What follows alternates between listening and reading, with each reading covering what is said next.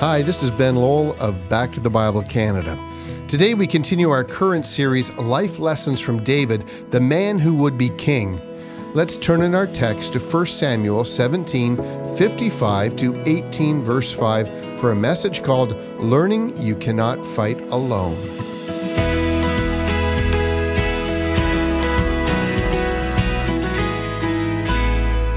We have embarked upon a study of the life of David, but we're restricting this study to the time before he became the king of Israel. Our purpose in doing this is to learn more from and about the man who was surely to become one of the greatest men who had ever lived. From his life, we can learn to understand how we can live lives of significance, how we can make a difference, and how our lives might count for the kingdom of God. Now, up till now, we've noticed several things. God chose David to become the king. He did not rise to it by his own aspirations. David did not choose the time in which he lived, nor his calling. That was chosen by God. From that, we learn to be content to allow God himself to direct and use us in the way he chooses. Don't choose to become great. Seek rather to respond faithfully to the calling God provides for us. Submit to God's will. Don't superimpose your own will on your life. We also noticed how God was preparing David for his role as he labored in obscurity as a shepherd. There he learned the art of battle as he faced both a lion and a bear. And there he learned to be faithful even when others might have felt that what he was doing was of no importance. From that we learned that God never wastes our experiences. If we despise a role that seems insignificant in our eyes, we despise how God might direct our hearts in the service of his gospel. How easy it is to think of the great things we might accomplish rather than to think that to become a man or a woman after the heart of God is worth far more than the applause of men. David's life as a shepherd would be an invaluable skill he would need later. God was preparing him. But then, all of a sudden, David went from obscurity to popularity. After his battle with Goliath, his courage, faith, and obvious leadership skills would catapult him onto a public stage. And for David, after his defeat of Goliath, his life would never be the same. His days of obscurity were now permanently ended. People would sing about him. Saul, they sang, has struck down his thousands, but David his tens of thousands. Because David was a natural leader, men would follow him, dedicating themselves to his service. Wow, he had hit the big times. Yes, prior to this, he had the opportunity to play music before the king, but then no one had noticed him. But now he would be noticed everywhere he went. He was the man. More than one person has been ruined by stardom. Sudden fame rather than gradual recognition can be devastating. One author said, fame is a seductress. It draws us in with one tempting thought, the allure of more. Thousands of screaming fans, the thrill of an audience. It hits us right where we're at our weakest, right where so many of us fall, where evil itself originates, our pride. The author went on to say, why are there so many Hollywood divorces, so many rock stars in rehab? Why are mega pastors prone to moral failure? And then he answers his own question. Once it hooks you with its seductive claws and addicts you with its compulsive nature, fame begins to sink its teeth into you. Slowly it takes over until you are no longer yourself. You are only your public persona. See, David was about to discover a life that others would merely dream about. People would sing about him. He would become a household name. The question to answer at this point is this: what shall become of us when all men speak well of us? What should become of us when men and women begin to notice what we do? And it's right here that David's life has so much to teach us. Surprisingly, what keeps David sane where others have fallen is that God providentially brings a faithful friend into David's life, and this friend is none other than the son of Saul, the man people would have thought would have been the natural heir to the throne. Let's read 1 Samuel 17:55 to 58. As soon as Saul saw David go out against the Philistine, he said to Abner, the commander of the army, Abner, whose son is this youth? And Abner said, as your soul lives, O king, I do not know. And the king said, inquire whose son the boy is. And as soon as David returned from striking down the Philistine, Abner took him and brought him before Saul with the head of the Philistine in his hand. And Saul said to him, whose son are you, young man? And David answered, I am the son of your servant Jesse, the Bethlehemite. See, before David even stepped out onto the battlefield that would permanently change his life, the Bible tells us of a conversation that took place between King Saul and Abner, the general or the commander of the army. Saul wants to know who this man David is. A great many critics of the Bible argue that this paragraph represents a problem with the continuity of this account. How, they ask, can this be possible? Now, if we go back to chapter 16, verse 18, we find Saul's servants wanting to find someone to play the harp when an evil or harmful spirit comes to torment Saul. And so they do. One of the servants finds David and introduces him to Saul as the son of Jesse the Bethlehemite. And now, right before David steps out onto the battlefield against Goliath, Saul is evidently still asking the same question: who is this guy and what family does he belong to? But this presents us with no difficulty at all. Saul is meeting people all the time. He's constantly meeting with Israel's elders and leaders. He's constantly recruiting the best fighting men in the country. David hardly registers onto his radar screen. A musician in his court, he's not that important and he doesn't notice. But now, as this same young man is about to do what no one in his army had the courage to do, fight the Philistine champion, Saul takes great enduring interest in him. But no one had taken notice of him in the past, and so no one really knows him. Then after David's stunning victory over Goliath, he again appears before Saul, and this time the bloody head of the Philistine champion is in his hand, and Saul asks, "Whose young man are you?" Of course, Saul has promised to give his daughter in marriage to the man who kills Goliath, and so now Saul is sizing him up. What family do you actually belong to? And if you're now to be related to the royal house and suddenly to be made rich, I want to know who you are. David is now finding that not only he, but his entire family will be vaulted onto the public stage. So let's learn a life lesson here. Fame changes one's life. You and I have heard people say, "I'm going to be the same person I've always been."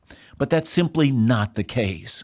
It feels different when people you have never met before tell you how much they admire you and have encouragement for you. It's difficult not to believe the compliments.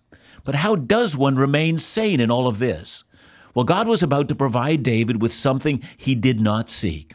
Let's read 1 Samuel 18, 1-4.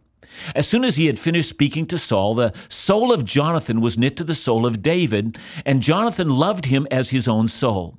And Saul took him that day and would not let him return to his father's house. Then Jonathan made a covenant with David because he loved him as his own soul. And Jonathan stripped himself of the robe that was on him and gave it to David, and his armor and even his sword and his bow and his belt.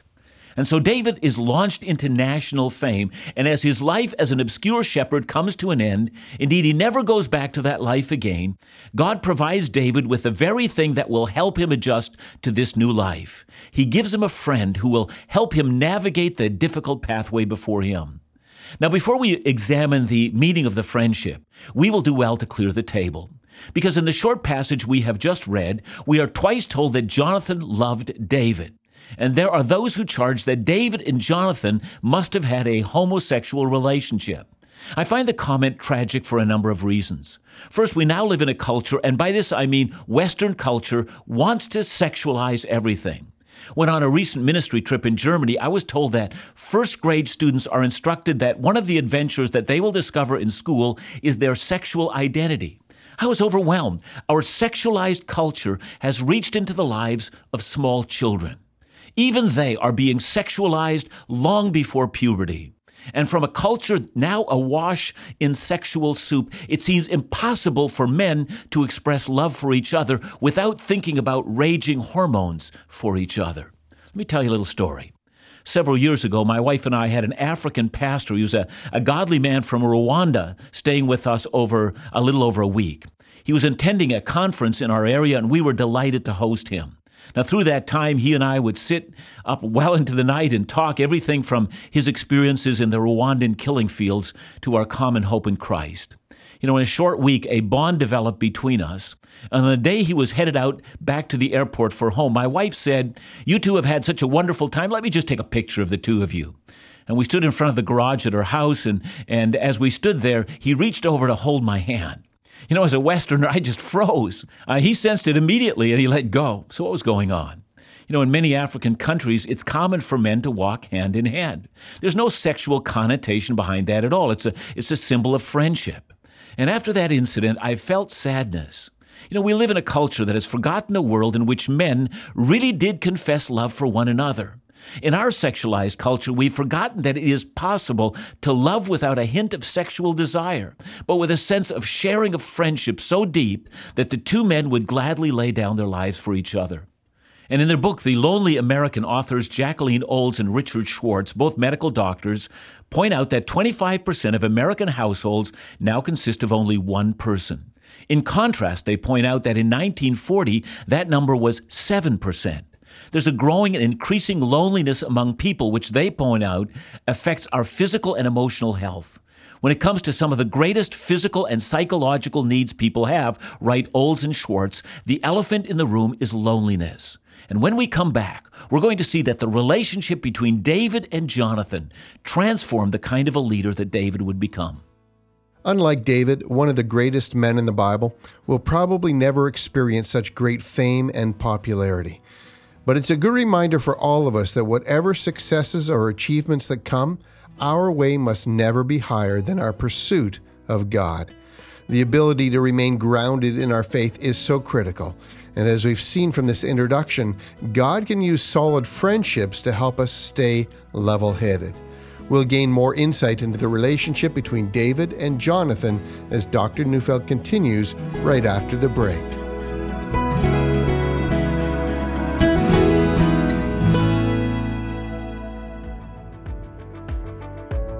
So this is it, the last couple of days before the new year. So we want to express our gratitude for all you've done to support the year-end ministry campaign. And if you've not had the opportunity yet, today through to midnight on December 31st is critical for helping us reach our year-end goal of $517,000. Your gifts go towards the ongoing creation and distribution of all our Bible teaching and engagement resources, including print, video, audio programming, along with purchasing airtime across Canada and so much more.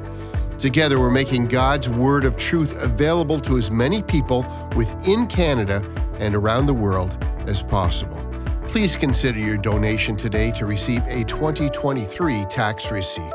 You can do so at backtothebible.ca or call us at 1-800-663-2425. For those of us who have never experienced a friendship that could be described as love, let's have a look at the kind of relationship David and Jonathan shared.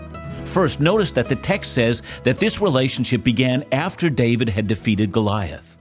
We are right here to notice what attracted Jonathan to David. On the one hand, we might find this relationship surprising because there was an age difference between them. Jonathan had already become a seasoned fighting man, and David was still under the age one would normally have to be to serve in the army. Furthermore, while Goliath was taunting Israel, it would appear that Jonathan himself had not gone out to fight against Goliath. In spite of his age, David represented a level of faith Jonathan admired and had not yet achieved. Now, that's not to mean that Jonathan was a coward. In 1 Samuel 14, at the outset of the Battle of Michmash, while Israel was hiding from the Philistines, Jonathan and his armor-bearer had climbed up a rocky crag and had killed about 20 men on a small piece of ground, and that courageous act was enough to have inspired a great victory over the Philistines. But David's courageous act against Goliath was greater than the faith and courage that Jonathan presently had. What Jonathan saw in David were three things. First, faith, as David believed that God would deliver him from Goliath's hand. Second, courage, to stand in the day of battle. And third, a passionate zeal for God. Jonathan had those things as well, but he would have seen in David a measure of these virtues as he had never met in any man before.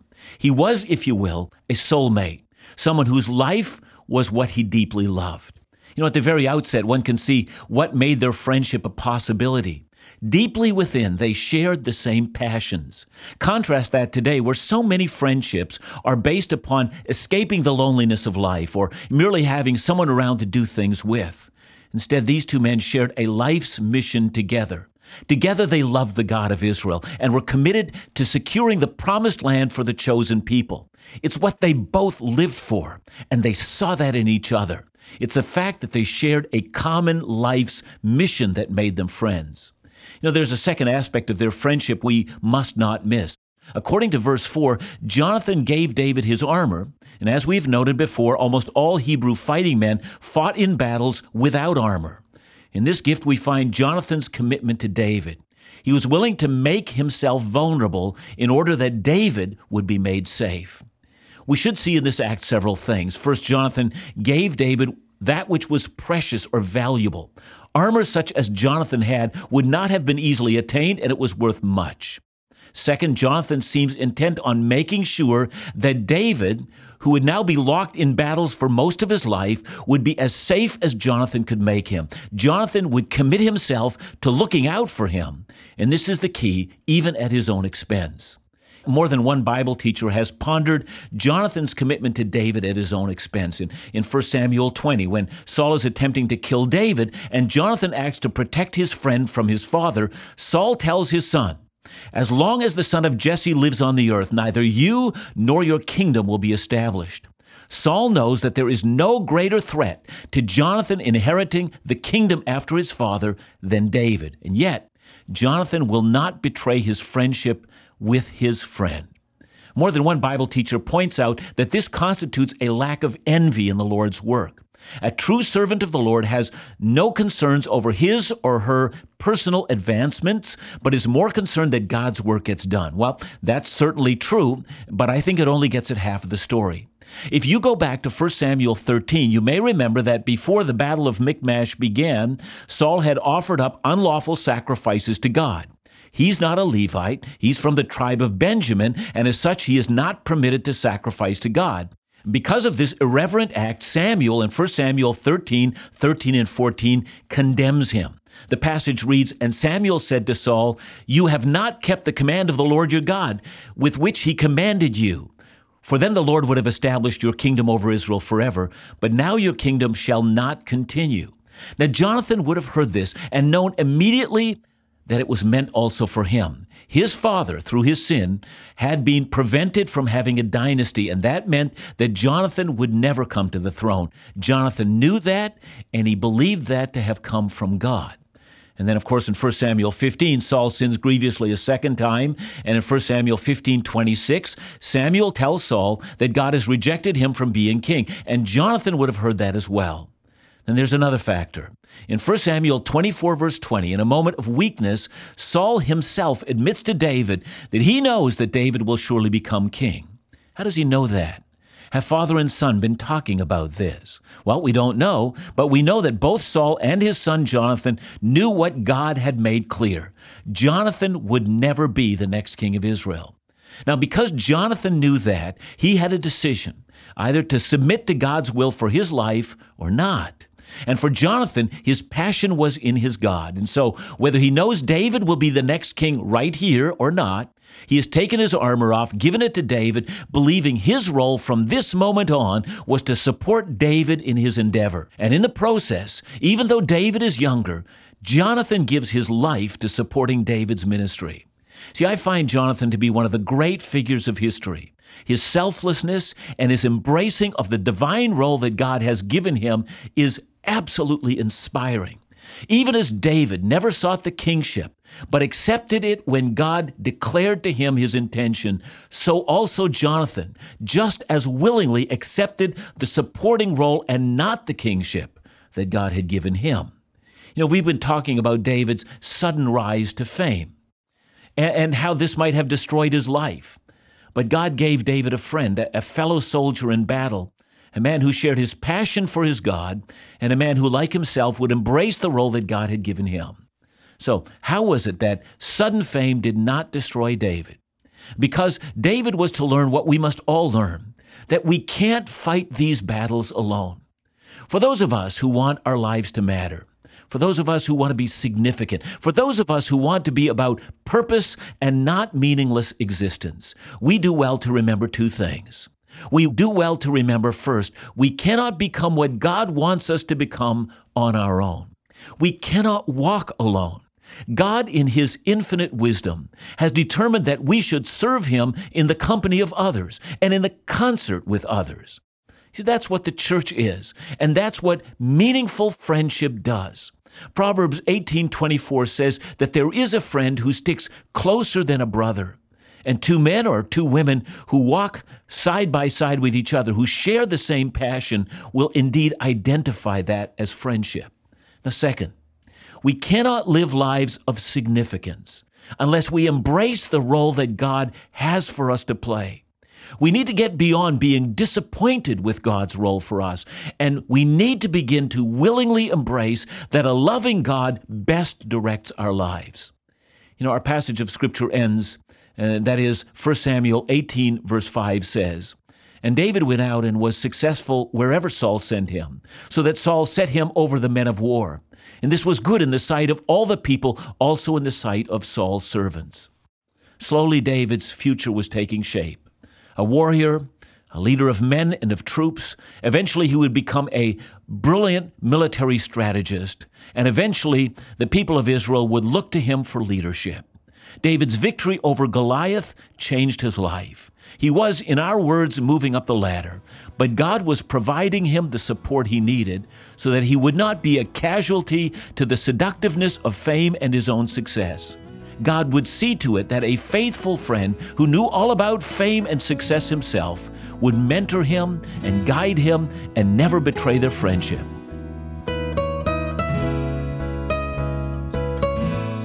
John, thanks for your message today. It gave me cause to wonder, though, why do men have such a hard time being in relationship with other men? I mean, meaningful relationship. Yeah, it is true. There have been books that have even written about friendless American, I think that can say Canadian men as well. I do think there is a key in this passage. That is, these two men shared a common passion. And I think a uniqueness about male friendship is that males become deep friends when they share a passion to do something together or to accomplish something together. And that passion for something together melts our hearts together. So I think men need to become passionate about the gospel. And I think they need to find like-minded men. And I do think it will enrich friendship and bring more friends. When we learn more about the deep friendship between David and Jonathan, we begin to understand what it was built upon, their individual commitment to God. And it's this passion for their God that bonded them so closely, and in a sense models the kinds of relationships we ought to have in our lives. Let us seek to be men and women who stand alongside one another in Christ as we face the struggles of life together. Please listen again next week as we begin week 2 of the series on David, the man who would be king, with Dr. John Neufeld. Back to the Bible Canada, leading you forward in your walk with Jesus every day.